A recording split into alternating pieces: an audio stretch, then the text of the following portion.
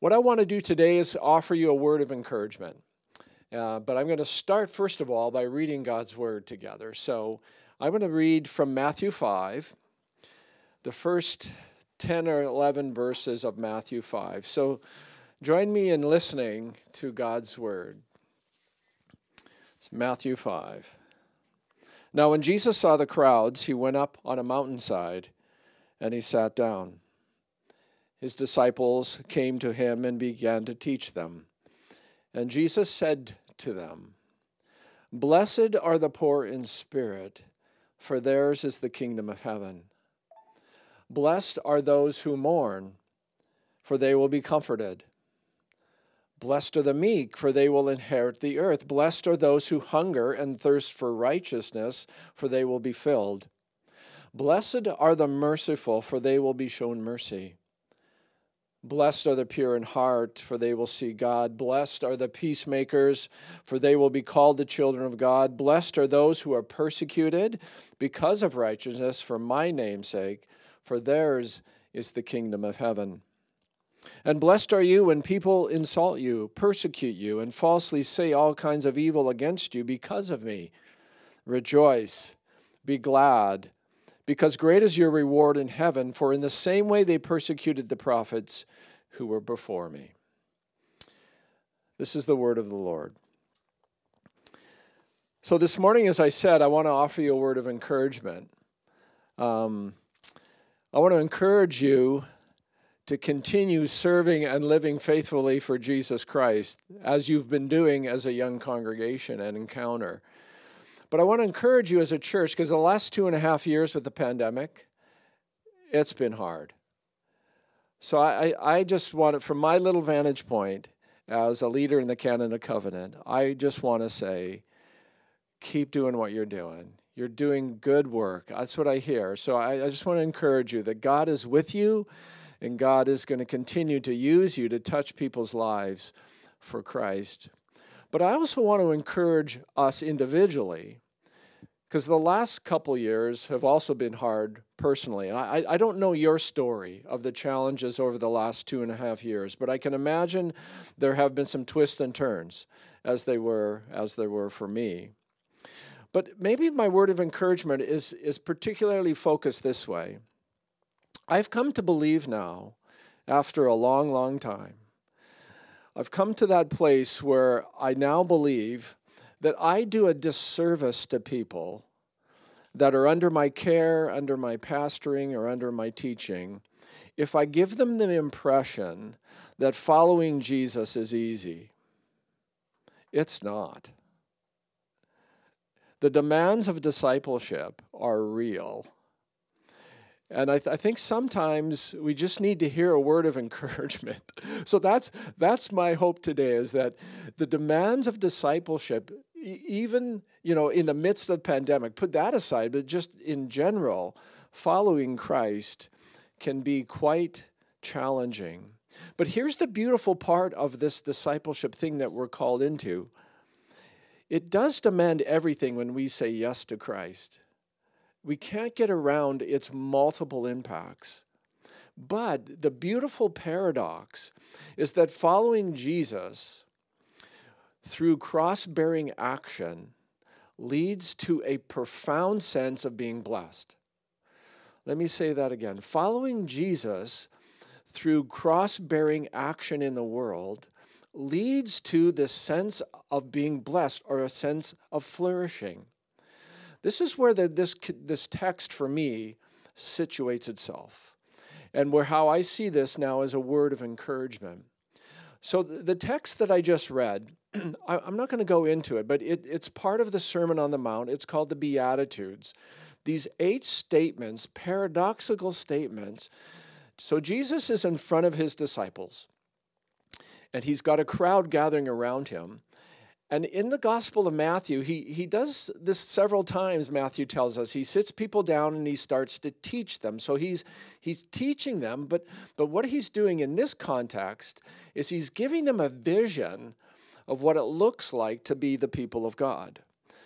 So these blessed descriptions, these paradoxical statements, are a little way where Jesus says, okay, if you're going to follow me, Here's what I need. I need you to know this. I need you to know that even though you feel like you are broken down or persecuted, even though you've been humbled by life, even though it's not going well, you're not very far from the favor of God. So all of these statements that blessed are you if you're persecuted, blessed are the meek, blessed are the poor in spirit, they seem like, well, how is this possible? So this word of encouragement and teaching that Jesus gives kind of flips the world, our world, upside down. But this is the joy of following Christ, that even in the hardest places, even the most demanding aspects of discipleship, doesn't put us outside of the favor of God. It actually puts us closer to God. So this is this little word of blessed. Blessed are 8 times, blessed are you. Blessing is both a feeling and an action. And the one I want to look at with you this morning is, of all of these blessing statements, I want to look at just one. That's all we have time for. I don't want to be in Eddie's basement all morning. So anyway, we're just going to look at blessed are the merciful, for they will receive mercy. This is the one beatitude that's sort of balanced. Blessed are the merciful, they will show mercy. They will be shown mercy. I love that. Blessed are those who care for others. You yourself will be cared for. Jesus is describing a life built on God's design for human flourishing. We flourish when we are merciful. I want to unpack that a little bit with you this morning, to be merciful. So how are we doing? When you think about mercy in your own life, showing it and receiving it, how is it going? I've thought a lot about that as I got ready this week.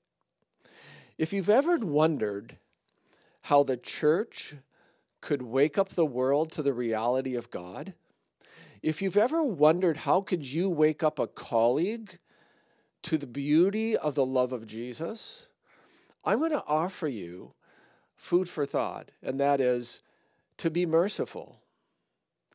Maybe especially in our time, is to care for others. It's a powerful potential for an amazing witness, is to be a community of people who actually live out this beatitude of mercy. When I was 19 years old, I fell asleep at the wheel of my car, driving on an interstate in Montana. And in the middle of the night, as I fell asleep, I ran the car, our car, my girlfriend, Sony, who's now my wife. She was sleeping in the seat beside me.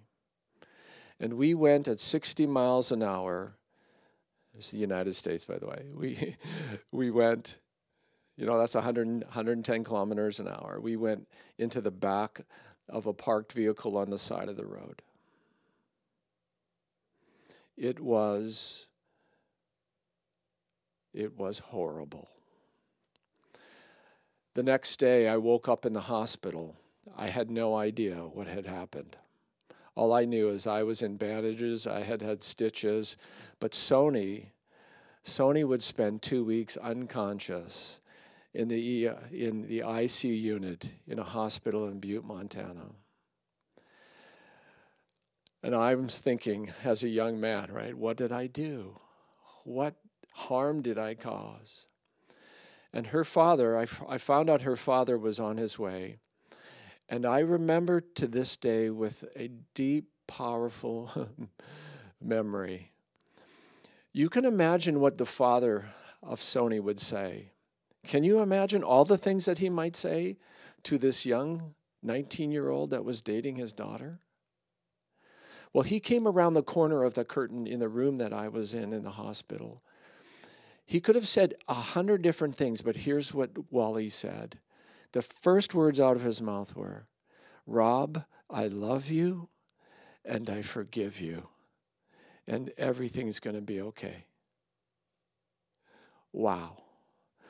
that impact of that act of mercy still to this day impacts my life.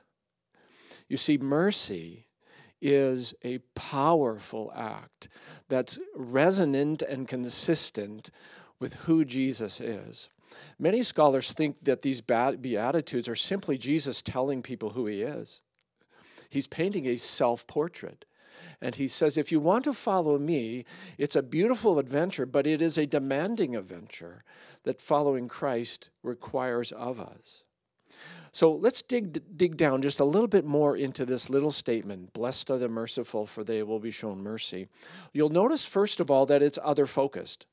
Being merciful is to act in a certain kind of way towards somebody else.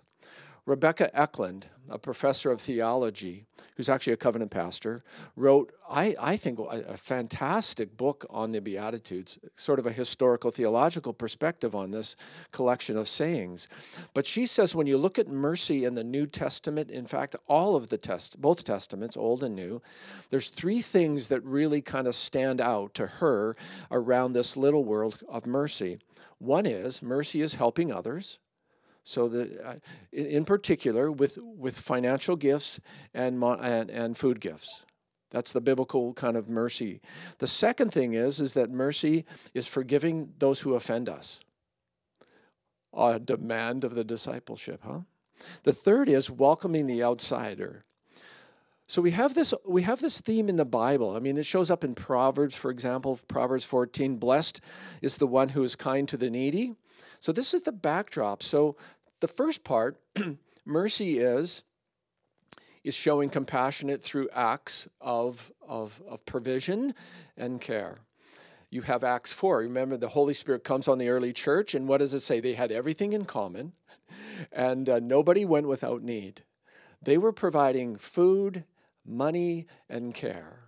That's mercy, to be people of mercy. And all the way through the scriptures and all the way through the church, we have this invitation to have our life as disciples of Jesus, have our life be consistent with this picture of Jesus by offering care and support to those who are in need. So that's the first part of mercy. The second is forgiving the offender.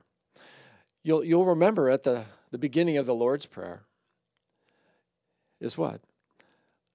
Father, forgive us our sins as we forgive those who sin against us. That's mercy. Now, this is not easy at all. It's very challenging. It's a complex action to forgive the offender, especially if they've hurt us.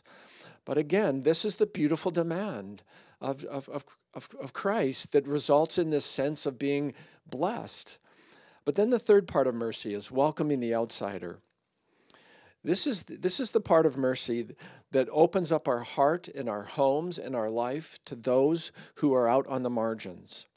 Jesus says that we are to make room in our life for others, that the welcome that we have is to be wide. The merciful give no heed to the opinions of others, especially as we move toward welcoming those who don't fit into our life. We have a welcome as disciples of Christ, and that welcome is really, really wide. So that's the first part of this beatitude. Blessed are the merciful, all right? They offer provision and care in tangible ways. They instinctively forgive the offenders, and then they welcome all in the world into their life. That is a compelling witness. But the second part of this beatitude is a little bit challenging. The second part says, for they will be shown mercy. You'll notice that there's a link between being merciful and being shown mercy. This is the unsettling part for me. Well, think Scrooge, okay? Remember Christmas story, the Scrooge?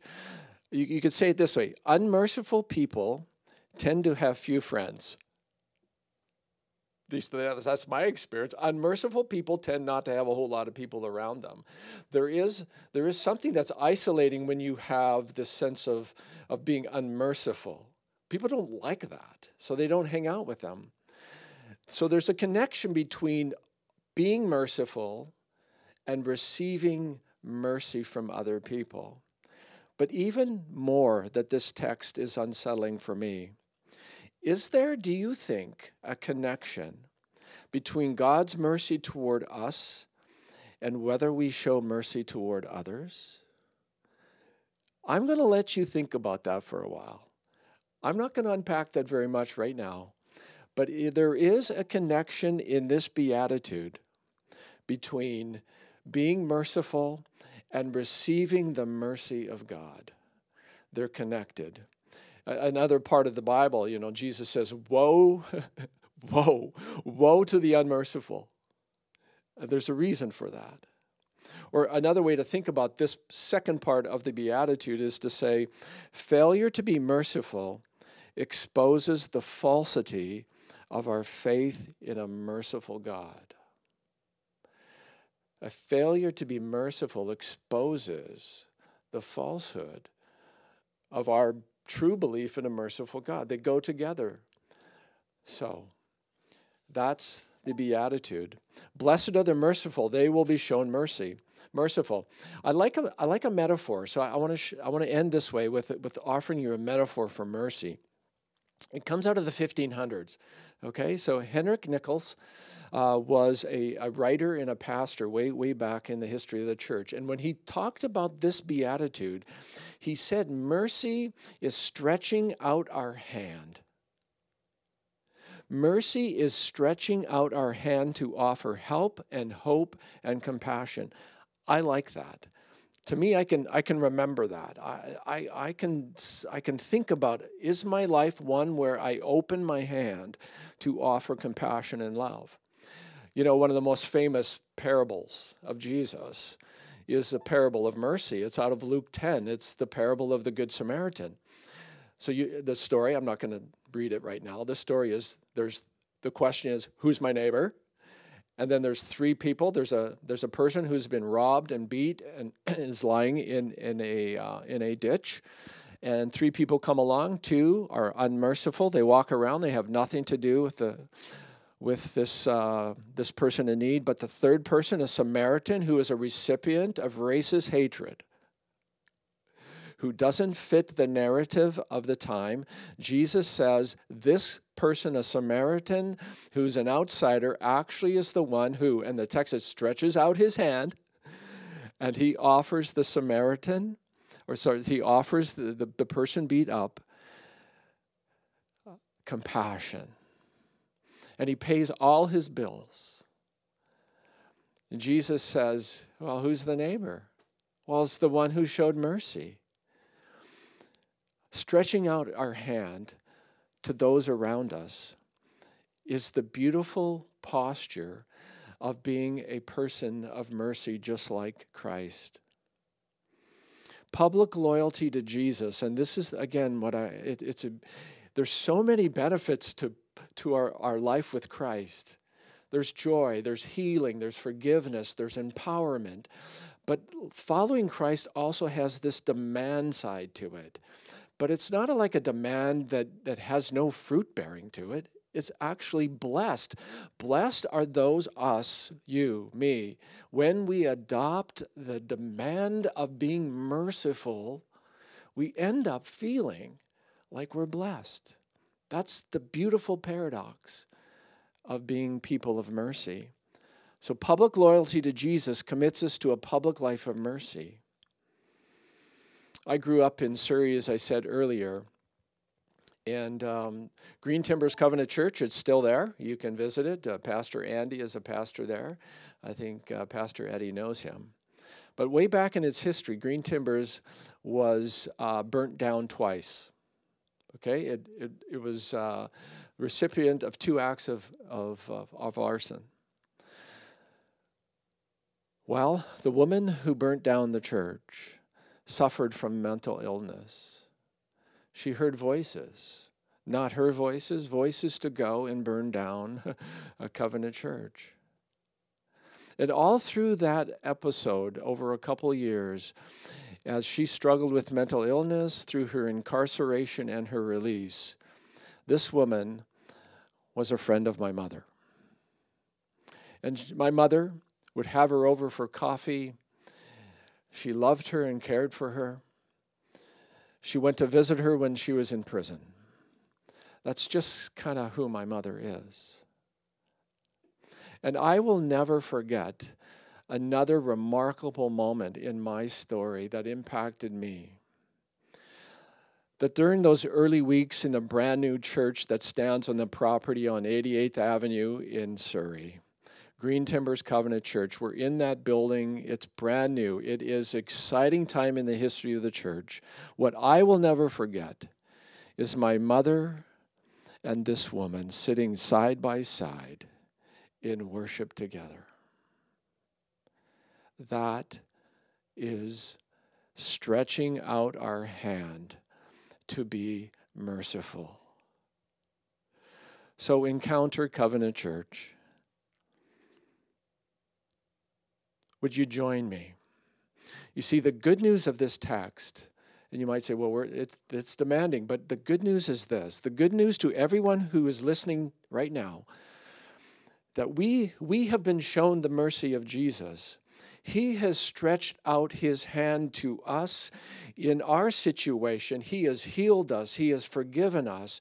He has come along. He has noticed those places in our life when we have felt beaten and left on the side of the road, and he has stretched out his hand to each of us, and he has picked us up in love and in power. He has paid all of the bills of our life, and he does that, and he will do that.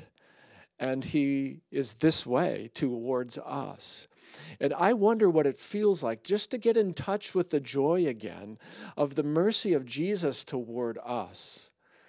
See, the good news is that though Jesus says, blessed are the merciful, he always moves first toward us in mercy. And being merciful is really just a normal response. And the good news is also, as recipients of the mercy of God, we can and we could feel the joy of this again right now.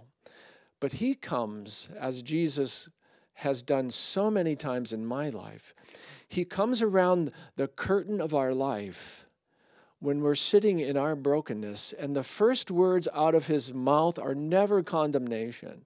They are, I love you.